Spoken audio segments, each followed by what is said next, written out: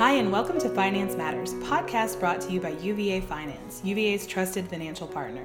Finance Matters is a podcast series where we bring you bite-sized thoughts, stories, and inspiration in the hopes they'll be useful to you on this road we're all on to do our best and be our best in the realm of financial matters here at UVA.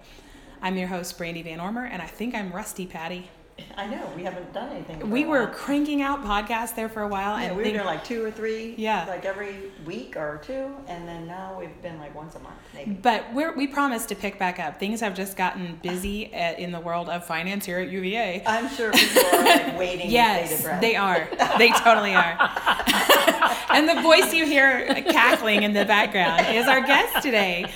We have brought back a familiar face in Lisa Harris, the Senior Learning and Development Consultant from UVA HR. Hi, everyone. And the last time Lisa was with us, we had a great conversation about, resilience. And we also did multi-generational workforce. Bridging the generation. Oh gosh, you're almost a co-host. Oh, yeah. I don't know if you call it co-host. Yeah. There's 3 of us, but whatever. Yeah, friend of the pod. I like that. Friend of the pod. So FOTP.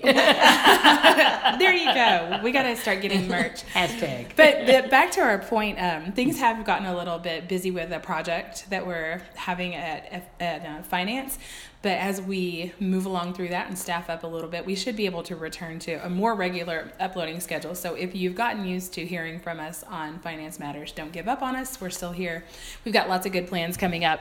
And for today, our conversation is about Bill George's book, True North, on the topic of which Lisa delivers some really good learning for managers at UVA. I'm a part of what cohort? Third? Cohort 3 of the UVA Finance Manager Development Program. Yes, so I'm in this training, and a couple of weeks ago, Lisa delivered some really great training about authentic leadership, and we thought it would be great to bring that to you as well. George's book is pretty widely known, and you may or may not be familiar with it, but there's some really good things to start thinking about, whether you're a new manager or old. So Lisa, tell us what's meant by authentic leadership? Well, the thing that we try to focus on in authentic leadership, and I think is really important, is the first one is values.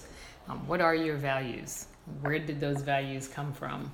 And as a leader, are you role modeling those values in your interactions with the people that you're working with and your team overall? The other one under authentic leadership is, do you value difference? The difference in people's thought, the difference in your team, the difference in levels of creativity, and then all the dimensions of diversity differences. The other thing is looking at your own strengths and your own vulnerabilities as an authentic leader. And I like the choice of words of vulnerability because we tend to focus on weaknesses, but they're not weaknesses, they're all opportunities. So what are those vulnerabilities? And then how do you leverage those vulnerabilities to help you? And then the biggest one would be trust in your authentic leadership, and then your ability to connect with people. And do you seek feedback on how you're leading so that you can actually learn better and grow? Because no leader should be stagnant. We should always be moving in terms of our growth and development. Mm-hmm. All that sounds good, but I guess my question is why is this a thing? Why is it important that we tap into that authentic leadership, what that means for each of us? What's at stake with it? Yeah, well, I think that's really a great question. I think what it means is all of us want to come to work being who we really are. We don't want to spend our time wearing a mask, putting on faces or airs. It's too much work. It takes up too much time. And then I think people can sincerely tell when you're faking it, right? Mm-hmm. And so to be your best leader, you want to be your most authentic self. And I think what's at stake is relationship and connection. And since effective leaders build relationship and have strong connections, if you're not authentic, who really wants to connect with you? Mm-hmm. I don't want to wake up on Monday and meet one person and come to work the next day and meet somebody else and then have a different experience with you on Wednesday. Mm-hmm. I need you to be consistent in how you're actually leading. Now, we're all emotional or have emotions that we have to manage, but who you are as an authentic person is who I expect to meet. And since loyalty and commitment are one of the critical factors in leadership for people to buy into you, being who you are is most important so people know who they're buying into. Right. Dang. And they can decide if they want to buy into that. Yeah, absolutely. Or not. Right. And as you're talking, I'm thinking about some of the best bosses that I've had And they weren't perfect people, but I learned particular things from each of them that came from their inhabiting that authentic leadership role.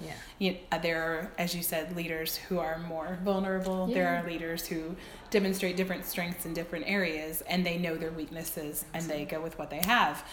And you learn a lot from people when they're being authentic. Absolutely. It's got a nice ripple effect. I think it helps teams work better because the hope is wherever I'm vulnerable, you're strong. And so if I'm thinking about my team is a collection of people whose strengths and weaknesses support each other.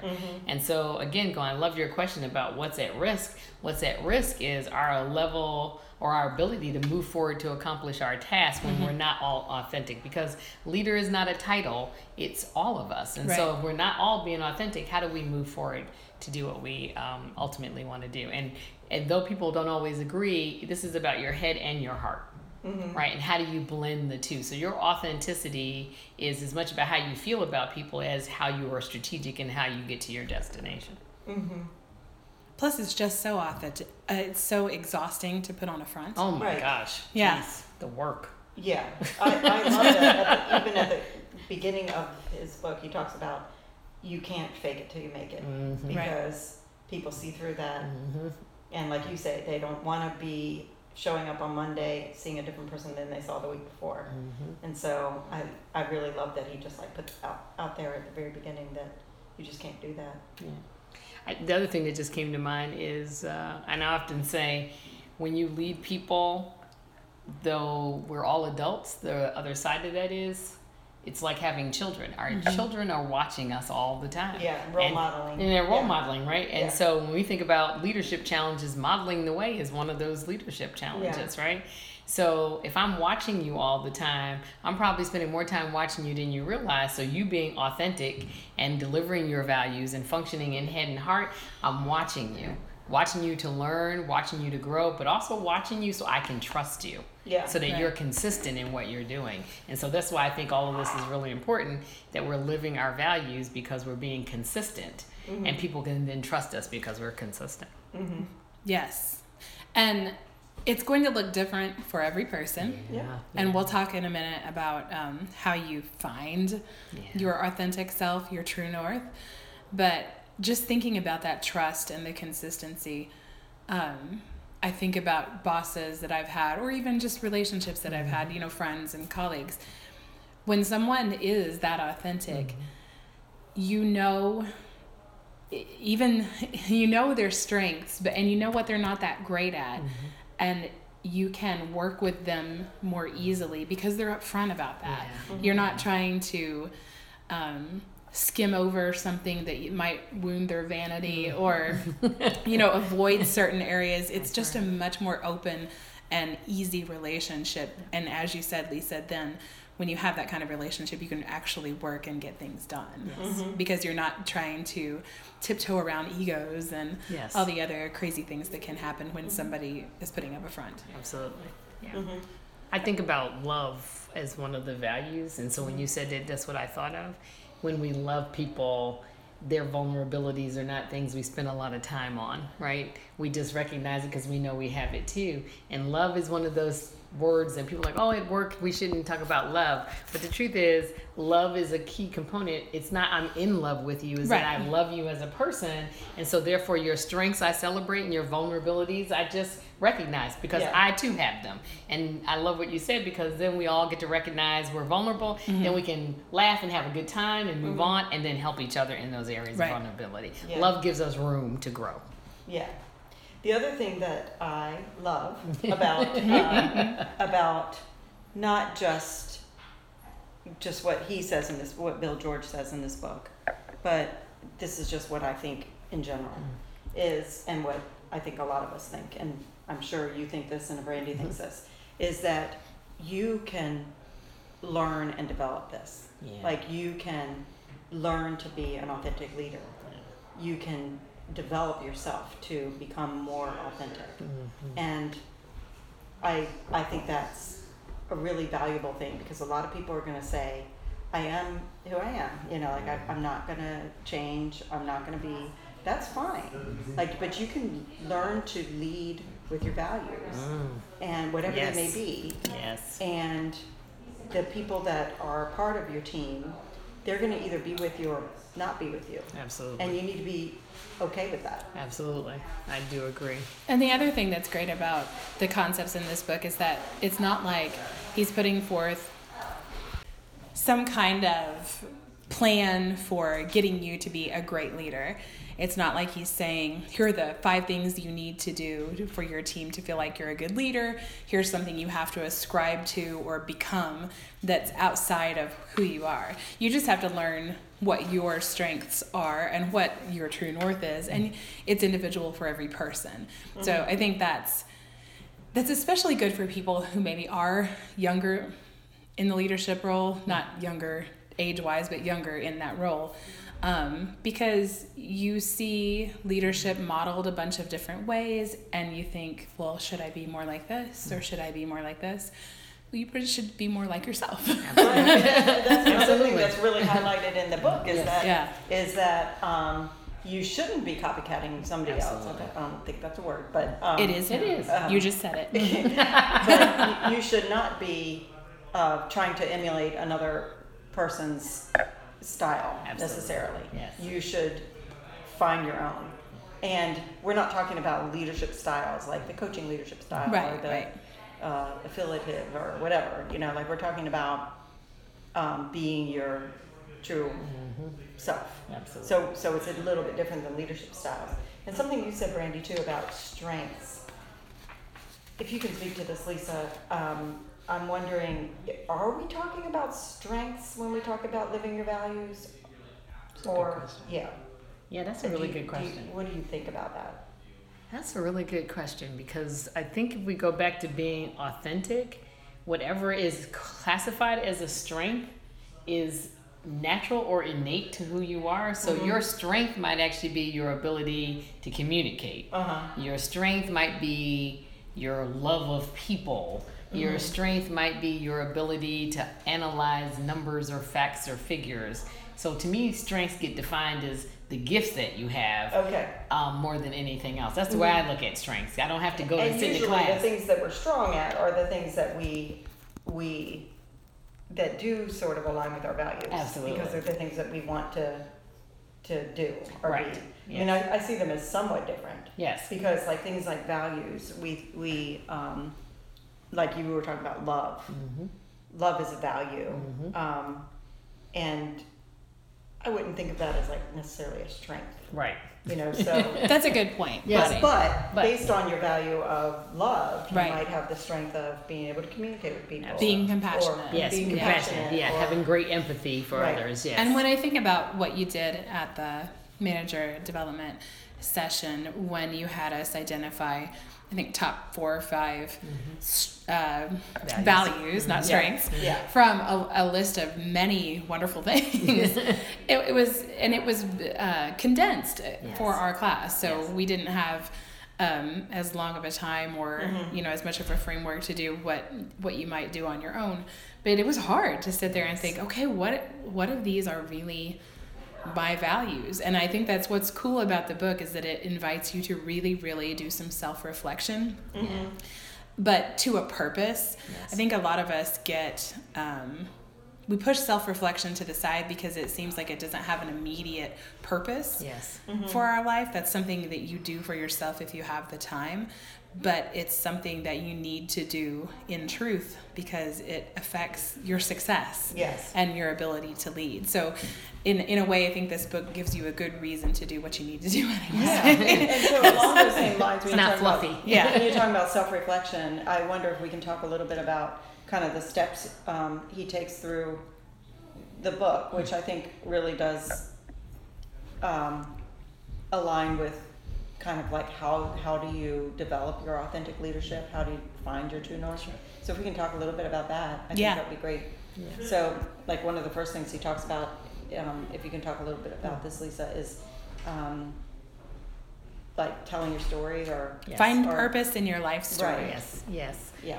That And- seems like a tall order. It does. I don't think this is necessarily an easy process. Yeah, I think sometimes, and I think I agree with you, sometimes it's hard because we start the exercise off asking you to define your values, so then you start to tell the story. But you could almost tell the story and then look at the story and say, now what is my value? Yes. Right? So either way you go, however you get there, in telling your story, you can see whatever that those values start to be in your experience. So it's like the values and the principles you have. So you'd have to pick a story that you feel defines who you are, and then analyze what are the values that are coming out of it. Right? And then the impact of those values that they have had. So the example that I used in class happened to be, my values were leadership. And so my story was about how when I was a young child, I wanted to fix muscular dystrophy. And I love this story. I love this story too. I was like, oh, little Lisa, I just want to scoop you up. I know. I want a picture of little Lisa doing the muscular dystrophy. So to back up a little Carnival. bit, we're jumping ahead. Lisa Yeah. told a great story of when she was a child. She saw, was it the Jerry Lewis? Jerry Lewis Yeah. telethon, yes. And she decided she was going to fix muscular dystrophy, and she went after it to raise money. And it's a fantastic story on its own, but I love that that's the story that you take, because it's something as simple as thinking about those common threads that Yes. keep coming up Yes. as defining moments in your life, things Yeah. that make you you. Yes. So when you think about telling your life story, it might sound like that's a big thing. Like, are we writing our autobiographies or what? Right. No, we're just thinking about those things that really stand out for us, Absolutely. that have made us who we are or are indicative of who we are. Absolutely. And Well- knowing you, even the little bit that we know you now, I can totally see little Lisa. Yeah. I want you to tell that story, but I think that the thing about like thinking about our life story are things like, most of us can look back on our lives and think about very specific incidents or things that Yes. that made us. Mhm. We have really specific memories around Absolutely. things. So I'd say like anything that like jumps out at you as a very specific memory. Yes. People that have influenced you. Absolutely. Those kinds of things. Either, but then also situations and like I said, incidents, but either great ones Yeah. or traumatic ones. Yes, You know, so absolutely. I think that those are when you're starting this process of like finding purpose in your life and finding what your values are. When you're thinking back through your life, I think those are the things that, like, if they jump out at you, Yes.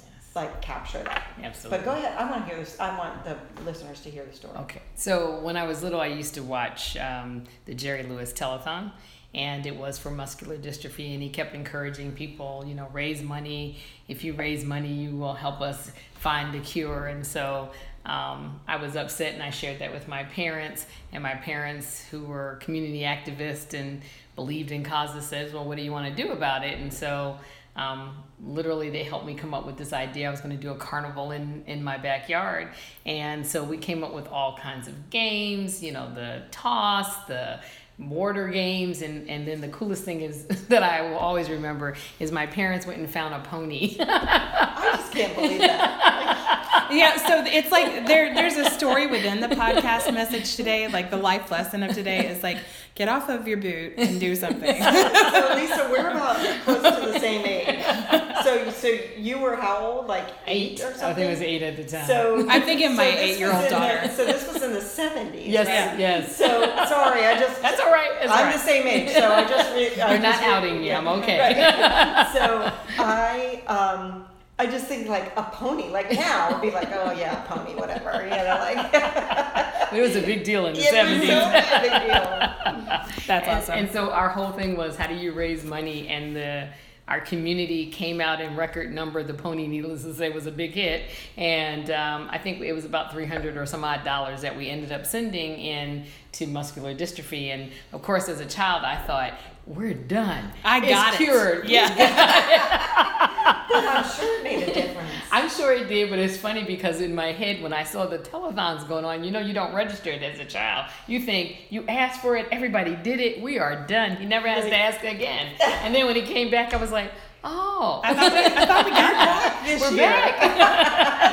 I got to get the pony one more time. That's so funny. How many more carnivals will it take? That's awesome. So a couple things I wanted to say about that is that you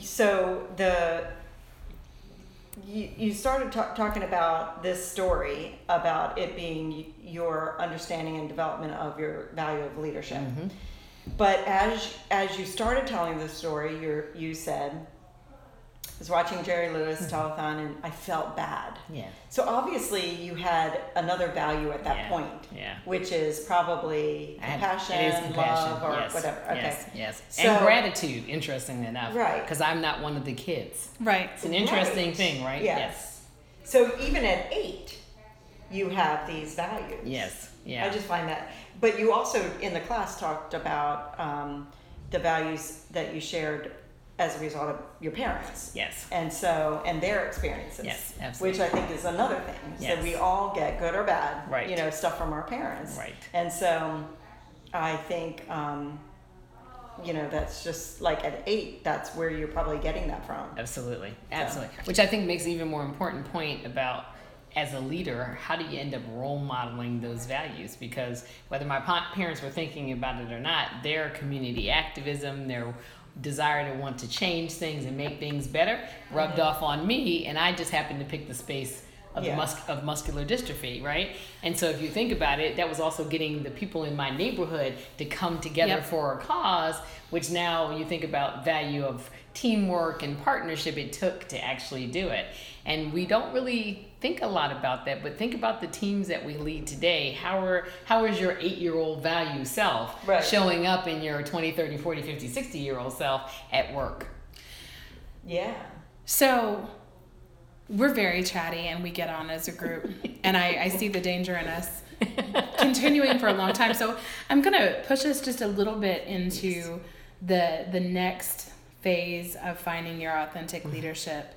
And I think it's really connected to what we're talking about, because we're identifying things from our life narrative that make us what we are, and part of what makes us what we are and who we are and differentiates us and forms us are the hardships that we've gone through. Absolutely. And George says that another one of the ways that the lessons that we can learn from the book is that you have to embrace your life's crucibles. Yes. Mm-hmm. Yes.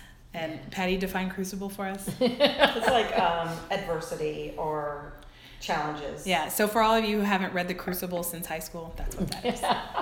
So, and for all of you who actually have a military background, you might know it best as embrace the suck. yes, I love that phrase. I do I too. have to even mention that because my daughter went to VMI, and they have this thing called the Crucible, which is literally like a day of like extreme challenges. Yes. So Yes. I always think about that.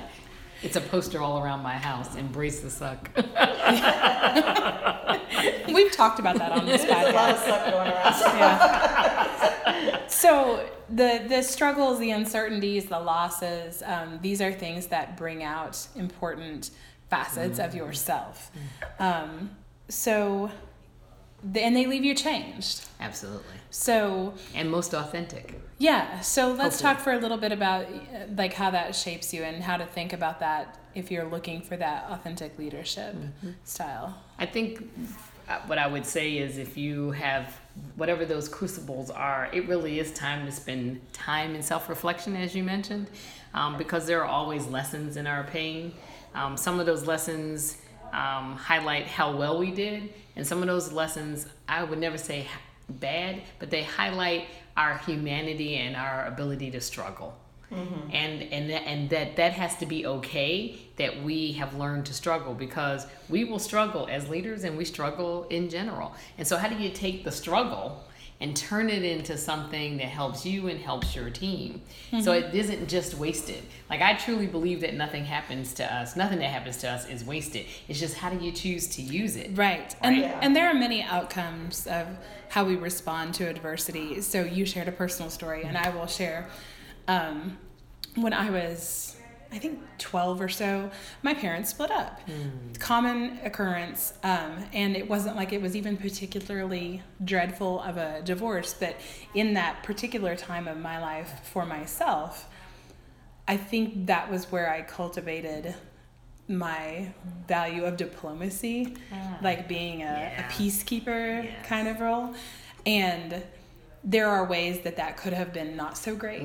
But I feel like in the end it has turned out to be something that makes me more effective as a person. Awesome. Yeah. Yeah. So I see what he's saying with this point, that could be from your early childhood, could be, that job you had that was, had a bad outcome and you got fired or whatever. Right. Like Absolutely. there are so many ways that this can pan out that it ends up making you better, stronger, different.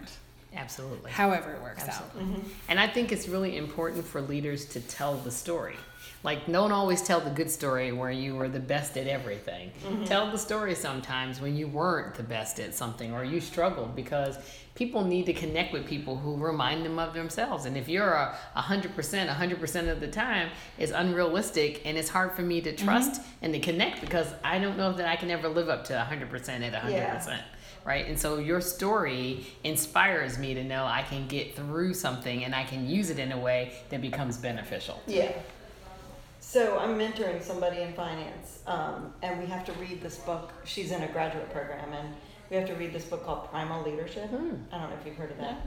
It's by by Daniel it's I'm picturing you like around a campfire, Yeah. beating the drums or something. I think this is Primal. I kind of thought that too when I saw the Naked title and of the book. afraid. Sorry. Naked and afraid, like, we all have to take our pants off. If you've made it to this point in the podcast, that's your reward.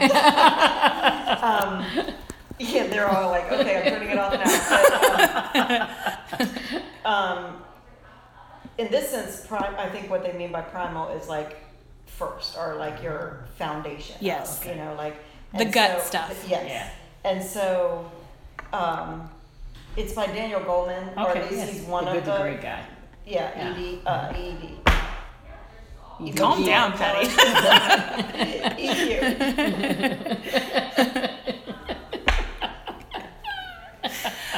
Sorry. Okay, so he talks about resonance Okay. a lot in his book. I mean, that's kind of what he talks about with emotional intelligence, is the whole thing about creating resonance in your leadership. Resonance? And Like And how? so, like, resonating with people. So Oh, okay. having people be able to connect with you Yeah. versus dissonance, where they're going to be Okay, like, okay, yeah. checked out. Gotcha. You know, Okay. so I thought about that when you were just talking about connecting, making people feel. When you talked about being your like true self and sharing struggles and things like that, I think people resonate with that. Yeah. Yes. People are like, I do too. Yeah, absolutely. And so feeling like, being able to feel like, oh, they're not perfect either. Yes, Right. I can Yeah, see so- myself in them. I can see Yes. Yeah. how I can get to Absolutely. a different point too. And how I can connect my values Yeah. to their values. So one thing we talk a lot about on this pod is a theme that comes up over and over and over again, to the point that it's almost become like a joke, is doing the work. Like that, Yeah. there's work to be done when it comes to success or having the best result Right. or best life or whatever. And the third thing is constantly seeking feedback. And that's maybe like one of the harder things. We're going to get to the practice of self-reflection a little bit later, which is also, I think, a difficult one. But feedback can sometimes be touchy for people, Yeah. and learning to be comfortable with it and hear it and take it in a way that forms you and shapes you. Yeah. That's a big part of this. Yeah. And it's hard when you first start out on the journey to hear people talk about the things that you don't do so well. I think Yes. you need to have a trusted person Yeah. to do that. Yes. To really feel like you're comfortable with getting feedback. Yes. Is to talk to somebody you really trust. Yeah, and in his book, he calls it a support team, Yes. right? And his recommendation is that your support team is a group of people who are like maybe family and friends and a coworker or two, but to have someone in there who is very comfortable with telling you the truth, and to establish a support team that is directed at telling you the truth, and as well as having people who can block and tackle so that you can feel okay about it. But in order for you to get that level of feedback, the support team needs to meet regularly, to engage regularly, and have real conversations about your strengths and your vulnerabilities and how you're applying it, and to applaud you in some cases and then say, hey, I think you can be stronger in these other areas. But it's really important that you have a support team. And again, it can't just be family and friends. You need to find someone that is not just your buddy. Right. You need to find someone outside of your group, so to speak. Because Patty is a trusted and smart person and a great colleague, but I do feel like we probably have a propensity with one another to say, I think you're fine. I think you did great. I think it's okay. Although, I hear what you're saying. That's not true. Patty is actually a trained coach. She would probably be better at it. I'm the one that would be like, Patty, it's fine. I know that. I'll help you bury the body. It's fine. So now I know. Like, you're just like telling me what I want to hear. No, you are fabulous. but to Lisa's point, having those folks who can help you look at yourself a little more objectively. That's really, really great. I know what I absolutely respect what you're saying, that you need to have people who are not just friends and family. And that's what we were jokingly just talking about. But I do have a friend, we work miles and miles away from one another, but she knows me very well. And I will Skype with her every now and then and say, hey, I just got this email. Can I tell you what it said, and you gut check me on this? How am I thinking about this right? Yeah. How is my response? Yeah. So can I apply this a little bit to a team? Sure. So one of the things I think is really important, if you think about kind of feedback and how a team functions, to help everybody be their most authentic self. When I worked for Ford, we, in my team, what I noticed is sometimes people are polite or they try to be nice to each other, because we all want to get along. And so what we did was we took a troll's head, the one that has the wild, crazy hair, and we put it on a pencil. And at every one of our meetings, somebody had troll head responsibility. And what that meant was that you had to ask the difficult question. You had to kind of say what wasn't being said in the room, because we tend to either want to move on because we're tired, we don't want to meet. We tend to just want to smile and grin and pass on. People don't care, or they do. And sometimes the person who's most vocal ends up getting penalized. And they're usually asking good questions. And so to develop everybody in this giving feedback, everybody had troll head responsibilities. So the cool thing about the troll head is that it gives you permission to experiment with that space, and you've got your troll head, you got your reason why you're doing it, and it develops people to give feedback. So number 4 is develop a practice of self-reflection, which is one thing that we don't always have a lot of time for. We don't always prioritize. We were talking about that a little earlier. Thinking about yourself, looking inward, and having that deeper daily practice of being still is hard for us. But it has more, and it ought to be enough that it benefits our mental health and our emotional stability and all those good things. So but I think we still choose not to do it because we think we have all these other things to do that are going to benefit our personal and career lives. But this is a thing that benefits your career life. It does benefit you to make a space for introspection. I agree. And I think in the world we live, you can self-reflect and record yourself on your phone so that you can always go back to it, right? True. We can use technology to do it. You can sit down and write if necessary, or you can just be still with your thoughts. I think recording and or writing is important so you can go back and figure out where you were and what you were thinking at a time. But I think it really is important to take the time to give yourself, because I think even doing these exercises around your values, as you said, this is a lot of work to narrow down core values to get to it. So how is your life role modeling your values. And it's Yeah. spend that time asking yourself that question to record it. Am I role modeling the values I say that are important? And if, just to bear with me 1 second, one of the groups I'm working with, one of their core values was open-mindedness. And so the other part of that is, what's the definition of being open-minded? Yeah. Right? So really, when we think about our values and we tell our story and we're thinking about how to do this, what does that really mean to you? So that Yeah. you're clear about the definition and you're clear how it shows up in your spaces. I think about a time before I had children when I was a good journaler, and I also really liked, this is going to date me, I had a little mini cassette tape recorder. I love it. And when I was on my way home from teaching a writing class in the evening, I would often record thoughts as I went home. And I remember the sensation of being surprised by what I said sometimes. Wow. And how you sometimes, what you said is that Lisa, that you need to write, you need to talk, even more than just thinking, because that has value. And I think that it has value in developing you as a thinker, and in addition to knowing yourself, Yeah. when you codify it somehow, Yes. you get to a place where you're like, oh, Yes. I said that. That's interesting. Like, Yes. I didn't know that was what I thought about that. Absolutely. And you don't really take those things into account until you focus on them. Absolutely. And you are your most authentic self when you're writing and recording, because Yeah. no one's around, you're not Yeah. thinking about it, and you just kind of talk. Yeah. We must be very authentic right now. Yeah. What I was also going to say is, like, this, I feel like the self-reflection kind of time or exercise can take place soon after your, however you get your feedback. Right. Good point. Well, that's So, a really good point. Like, Yes. just taking the time then to kind of think about that. That's a good Think good about point.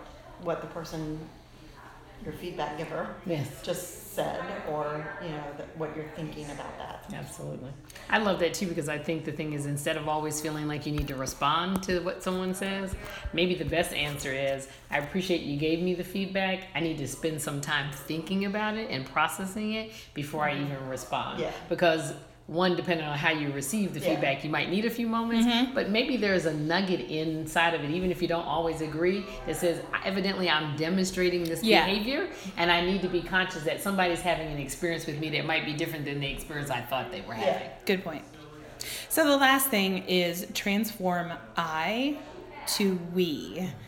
And the idea behind that is that you have to look beyond yourself to become an authentic leader. We've talked a lot about your story, self-reflection, getting feedback about yourself. And now we're talking about incorporating others into that mission. So can we talk a little bit about the I to we? Yes. I think sometimes in the journey that might seem hard, but ultimately you're on this authentic leader journey so that you can be both a leader and a team member. So to me, that's the we. Like, how do I lead, but how do I still feel like I'm incorporated into what is actually our team? And if you always stay in your I role, you don't have the ability to connect to the we of your team. And so you have to see your team as a place for which you too can grow, develop, expand without losing all your authenticity. And so it's so important to not stay in that I, because that I, after a period of time, might become selfish. Yeah. Oh, right. Yeah. Yeah. Right? And so under the true I to move to we, I need to be a learner as well as a leader. That's the way I look at that one. Pithy. There are certain books that we get into sometimes for this podcast that I think, oh, these are business books. Yes. They're books for corporate people, and they're leadership books, and this is going to be a dry read. But they really have a lot. The things that we've talked about anyway, a lot of them have had really great points about not only being your best self in the world of work, but just being your best self and like getting more out of the experience of living and breathing. and to your point earlier about people don't want to get a different experience with you today than they did yesterday than they will tomorrow. There is no real way to compartmentalize your life and say, this is my work self, this is my private self, Yes. Yeah. that I'm That's going a to very put on good this point. mask when I come in and take it off Yes. when I go out. So I love things like this in the end, even though I take them with a grain of salt coming in. I'm like, oh, business book. Yeah. They're really good because they Yeah. speak to that need that we have to actually be our best self. I agree. Yeah, Yeah. I think you're describing them as business books. I think I'm a total geek when it comes to like Yes. like Yes. leadership books and stuff like that. You're agreeing with me. Well, you are, and I just think about 20-year-old me. Like, I had a really great boss at one time at the Cricket Ranch. I've talked about the Cricket Ranch before, but when he moved on, he left us. He ordered us all a stack of books that had been influential for him. Yeah. And I remember having those on my desk and being like, "Are you serious? What? You want me to read? Yeah, this is a bunch of hooey, like, but it is good stuff. So my old boss at UVA Yeah. used to. I'm sure he doesn't listen to the podcast. Brian Gary. He went to Virginia Tech. Oh, right. He used to buy us all for our birthdays leadership books. Oh, So I I have a love whole this. stack of leadership books from the time that I Oh, reported to him. I love that. That Aw. you know, some of them are, sort of leadership books. You should and send some him of the them are- podcast. We should. Yeah, I should. Send him Yeah, he podcast. totally does. Yeah. He still lives in per se. So, what I was going to say about leadership books versus like true like business books Right. is that most of them I've found that they apply really to whole life Yes. Yeah. rather than just work. Yes. We And have so- whole lives. We don't just have work. Right. Yes. And that's one of the Yeah. reasons why I like Marcus Buckingham so much is that Yes. he talks so much about strengths and Yes. living your whole life, treating your whole self. And so I that's what I always get out of leadership books are things about how I can apply this not just to work but to my life. And we're all leaders. Absolutely. Yeah. So Yes. it's not, if you're listening to this and you're thinking, oh, great leadership books, like, I'm not going to check into that because that's not where I am. That is where you are. Absolutely. And Yeah. I would like to add for people who stay away from leadership books that I think there is something to be said for reading other books, because when we think about it, leadership is made up of multiple skills, Yeah. right? And so, not that I'm the person who read every Harry Potter book, but if you think about, who that character was, so to speak, a lot of who he turned out to be was grounded in his values and his choices, right? Sure. So decision making comes out of Harry Potter, or many other books that we are Time to Kill and How Do You Balance. So I do think that if you don't like per se leadership books, which we would recommend that you read, the books that you do read, at least read something, look at it and start thinking about skills and abilities that have come from the characters in the book, the things that they did really well that would be strengths, their places of vulnerability, and how their values showed up in their behavior. So you still can get something out of them if you start to process books differently than how you're reading them now. That's such a great point. That is such a great point. I know it depends on which books you Which read, you read, people right. out Yeah. there. Yeah. Yeah.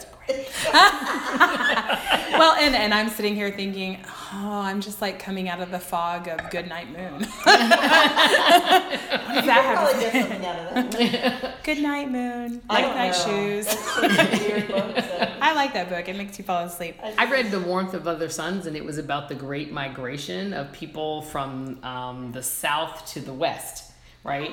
And so what I started to think about is values around courage and resilience Yeah. and an ability to create new communities, Oh, that's good. right? And so Yeah. to me, it's like, look at books and think of values, Yeah. and Yeah, then how does it apply I to think this? Favorite fictional book?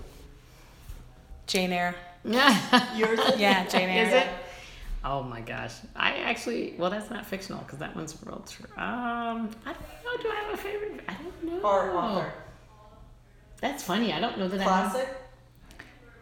But the Little Women would be my favorite Oh. classic. But- Yeah, I like but- Little Women. But the Yeah. point being, like, think about yourself in the terms that your choices and your experiences and your preferences all have something to say about you. Yeah. Yes. And research shows, this is not a self-indulgent activity, research shows that your mental health benefits when you have that narrative about who you are Yes. tacked down in your head. So I would just challenge our readers. I'm such an English lit That's true nerd. too, though. I would challenge our listeners to think about that a little bit.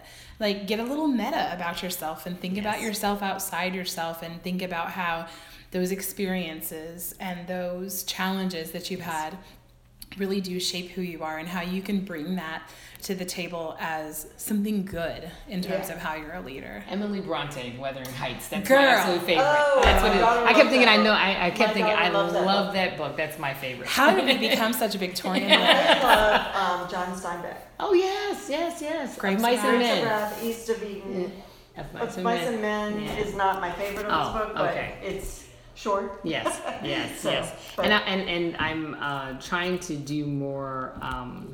Oh my gosh, the author just went out of my head, but I am trying to read more biographies, because I think in the spirit of leadership, absolutely. again, it's another great opportunity to start figuring out how people have survived and thrived in difficult situations. Yes, yeah. Because the only thing James Baldwin. I'm Oh, sorry. James That's Baldwin. James Baldwin. Yeah. Yes, that was the remember too, dear listeners, in the spirit of Jane Eyre, dear reader,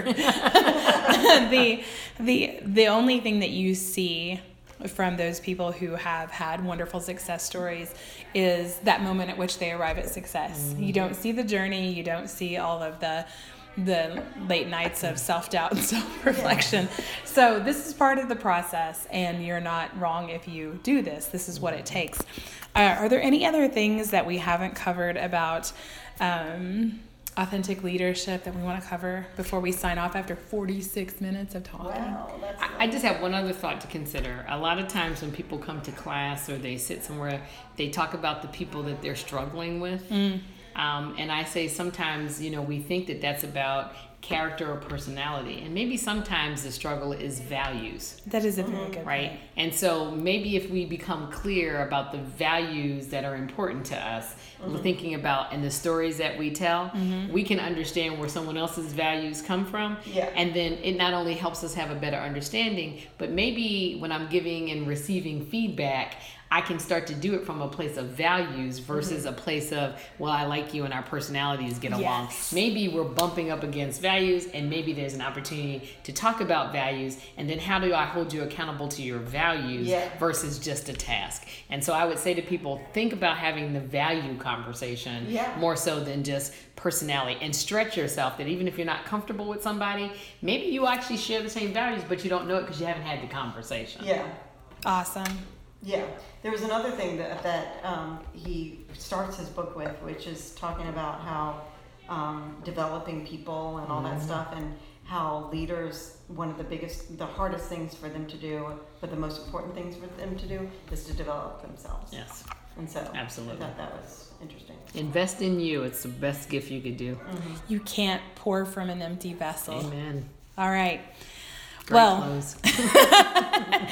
Thank you for joining us today, Lisa. Thank you for having me. It's always Again, a I pleasure to appreciate it. have you. Love and being with you all. we will definitely have you back.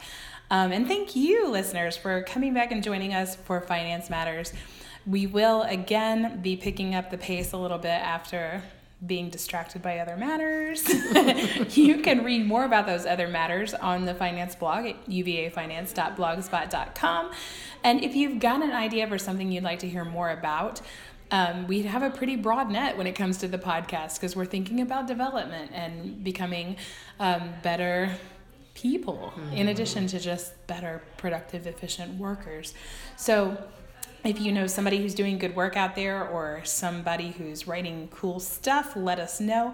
You can email me, you can email Patty, or you can always tweet us at UVA_finance. That's all for now. Until next time, do good work, because what you're doing matters.